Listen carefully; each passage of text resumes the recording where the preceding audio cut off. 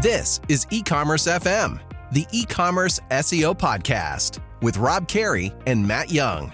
Yes, welcome back to E-Commerce FM. This is the E-Commerce SEO podcast. My name is Matt Young, and this glorious human being is Rob Carey. Hello, Rob. Hi, how's it going? Yeah. How's your week been? Busy week as always. Yeah, lots of social media marketing, digital marketing going on over here. How's the world of SEO for you? Yeah, I've actually been taking a bit of a break this week. So I've been doing some coding for a new app that I'm building at the moment. So yeah, it's been some fun. It's been a good change to the usual sort of SEO consulting and e-commerce consulting. And just seeing how things go. So you taking a break from that and coding is downtime, is it? Yeah, it's basically a holiday for me. Amazing. It's a hobby almost. This man never switches off. And I'm guessing we're going to hear a few more details about the app in weeks to come? Yeah, I hope so. Yeah, I should be making a minimal viable product basically for this coming week, and then we're going through a beta process of testing it, and after that ready to announce it. So exciting times. Very exciting. Excellent. Right, well, I look forward to hearing more about that, and look forward to bringing that to our audience as well. Getting on to today's topic, we are talking about expired domains and drop catching. Now, I've got to be honest with you, I wasn't very knowledgeable about drop catching until you said this is what we're going to be talking about. So for anybody who doesn't know about this, what is drop catching, please, Rob? So let's say you own a domain name and you've decided you don't want it anymore. So your domain registrar will keep sending you emails reminding you that your domain is about to expire. And then eventually the day comes when it does expire, but even then you have the chance of renewing the domain name still. It's called a redemption period. And during this period, because it's almost a penalty for you not renewing it in time, you can renew the domain name for, let's say, $100 rather than the usual lower fee. And if you still decide that you do not want that domain name, it eventually becomes available on the open market. Now, drop catching is the process of acquiring that newly available domain name before anyone else does. So as soon as the domain name drops, you catch it before anyone else, and that is what drop catching is. Perfect explanation. So how does it actually work then, Rob? So there's two methods of drop catching. The first is where a drop catching service has an existing agreement with an ICANN registrar. Now, ICANN is the name of the organization in charge of all the domain names in the world, and members of the organization of ICANN have the ability to register domain names directly with the relevant .com registrar, the .net registrar, etc., rather than having to go through a third party such as GoDaddy. Some of these ICANN registrars agree to give the drop catching services the domain names before they actually go onto the open market. Now, the second method is called Whois polling. Now, Whois is the name of the system used to see if a domain name is registered and to see who is the registered owner of that domain name. So does ICANN support or endorse drop catching domains? Well, it's a bit of a grey area. I don't know a registrar that has been banned for doing it, but it does stretch the rules of what's allowed, really. It's quite hard to combat. Around 80% of all ICANN memberships are used for drop catching, and the drop catching service dropcatch.com owns over 1,200 ICANN memberships alone. So, they're paying ICANN over $5 million a year in fees. So it's kind of against ICANN's interest to combat this. So how do these drop catching services work then, buddy? So domain name providers such as GoDaddy, Namecheap or One-on-One sell the rights to their customers' expiring domains to these drop catching services. The registrar provides a list of customer domains that are about to be deleted, so after the expiry period and the redemption period, and the drop catching service will attempt to sell those domains at an auction. If anybody bids on that domain name at the auction, the domain name gets acquired by that drop catching service as soon as it expires. It doesn't really become available on the open market. And the domain registrar that the domain was originally registered through gets a cut of those profits from the auction as well. So nobody else really gets a chance to get that domain before that drop catching service, which has this exclusive rights. What about Whois polling? How's that different? So, who is polling is when a company checks to see if a domain name has become available every minute or every second of the day that they think it's about to be deleted. So they keep on asking the whois system, is the domain available? Is the domain available? Until it eventually answers yes. They then try to register that domain name as soon as it becomes available. Now, this works better on some domains than others. So if you're trying to get a .com domain, for example, it only really works if nobody else in the world is really interested in that domain name and the domain registrar doesn't have an existing agreement with a drop catching service. But for other domains, such as .uk domains, whois polling is the only option available. There aren't these existing agreements with drop catching services. So every .uk registrar has the equal chance of getting the domain name and has the same quota of whois lookups. So everyone's on the same balance.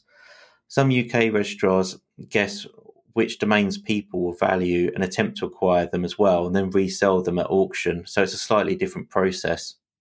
Okay, so how does drop catching help an e-commerce website then?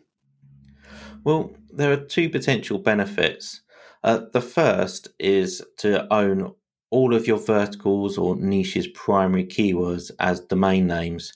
This could be for a new brand or for a rebrand, such as recently Shopify buying shop.com to launch an Amazon Marketplace competitor site. Shop.com is very valuable as a domain name itself, but extremely valuable as an asset to Shopify. Domains themselves are valuable assets. You can even use them as collateral on a mortgage or loan sometimes. No, you can't. You certainly can. Wow.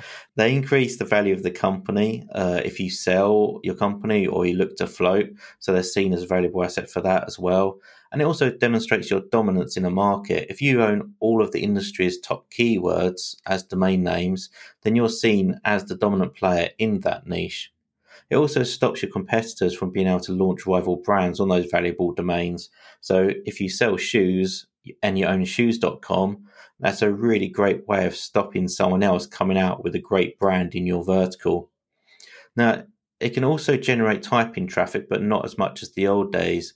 In the old days, if you typed in, say, example, poker into the address bar of your browser, it would immediately check, first of all, does poker.com exist? And if it does, it sends you to that. If not, it sends you to .net, then .org, and it cycles through that process. Now, that's changed recently with especially Google Chrome. By default, if you type poker into the address bar, it will go to a Google search result for poker. But some browsers still go through that old process of if you type a keyword rather than domain into the address bar, it will first of all check to see if the .com is a website, and if so, it visits that website. And some people also still guess domain names to save them from having to go through the searching process. So if someone's looking for a car website, they might just type in cars.com and they will get a relevant website from there. So you can get typing traffic that way as well. I think you mentioned another benefit as well, didn't you, Rob? Yeah, so as you'd expect from this podcast, there is a SEO benefit as well. Companies go out of business every day, and because of that, their domain names eventually expire. But those domains would have loads of really valuable links pointing at them from past PR campaigns and blog posts and mentions and local directories. So if you acquired that domain, you'd get all of that link value with it. So what would you do with an expired domain name, Rob?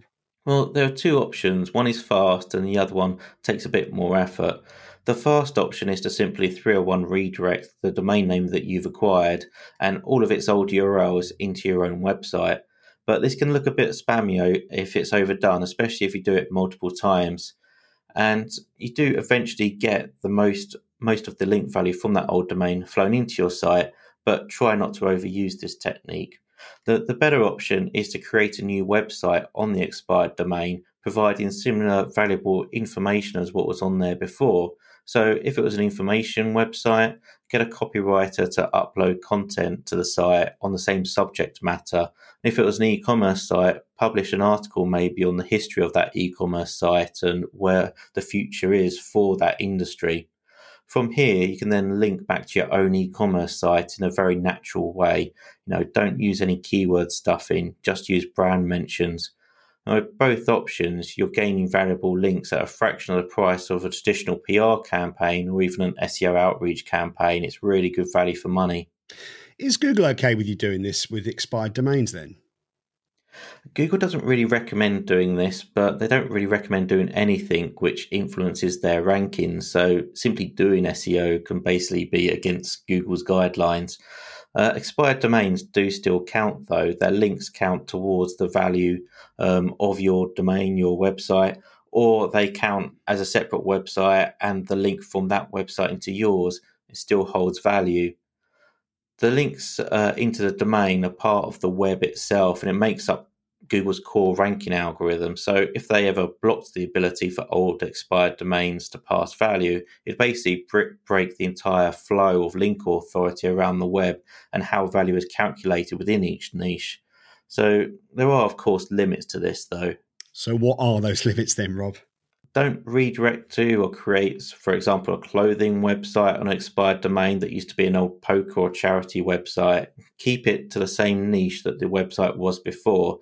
Be very specific about that as well. So if it was a website just about, I don't know, red shoes, make sure that the content on the website afterwards is still about red shoes and not women's dresses or something.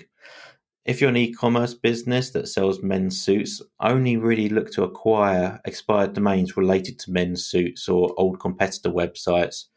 Google knows if the topic of the website changes, and that's when the links can no longer become valuable. If they see a change in topic relevancy, then the links going into it are no longer really counted because those links were supporting a different topic to what your website's about or what the new dropped domain website is about. Also, don't get spammy with the content or the links on the expired domain. Use really good quality content still that answers the questions that the websites were originally linking to that website for.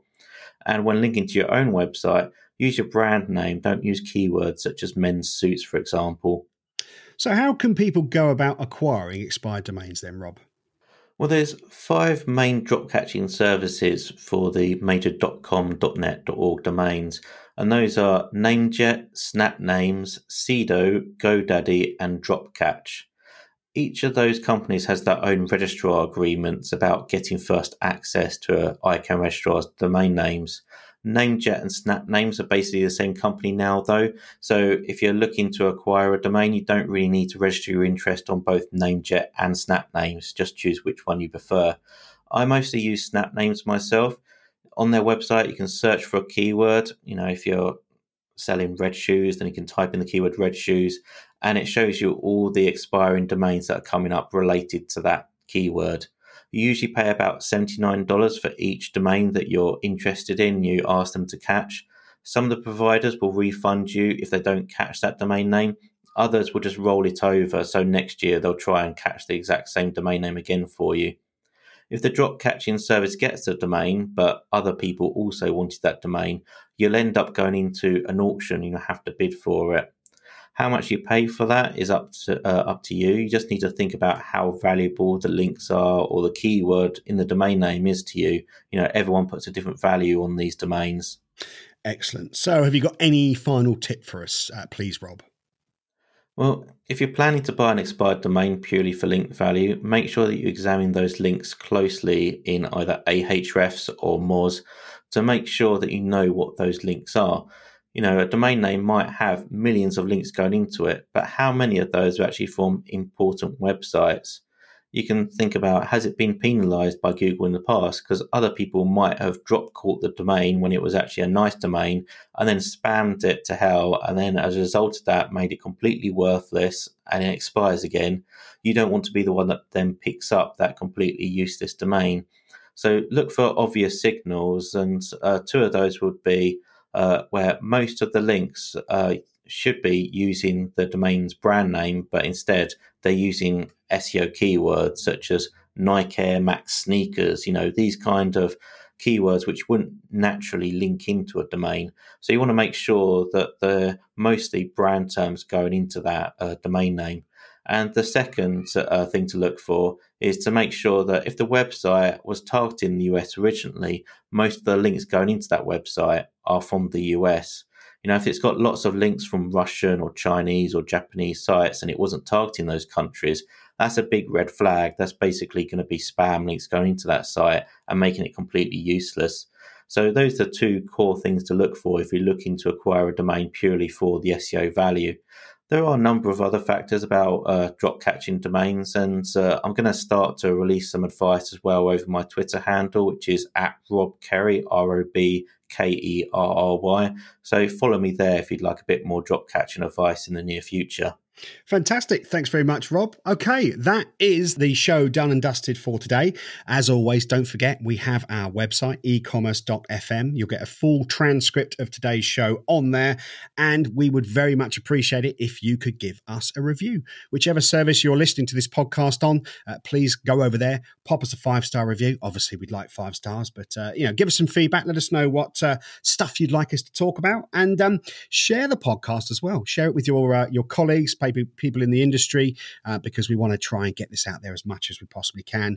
And whilst you're on the website, of course, all of our social media links are there as well. Rob's just said about his one, @RobKerry. Of course, you can find our eCommerce FM ones on our website. But that's it for this week. Have a brilliant week. And Rob, we will catch up with you again in a week's time. Looking forward to it. This is eCommerce FM, the e-commerce SEO podcast with Rob Carey and Matt Young.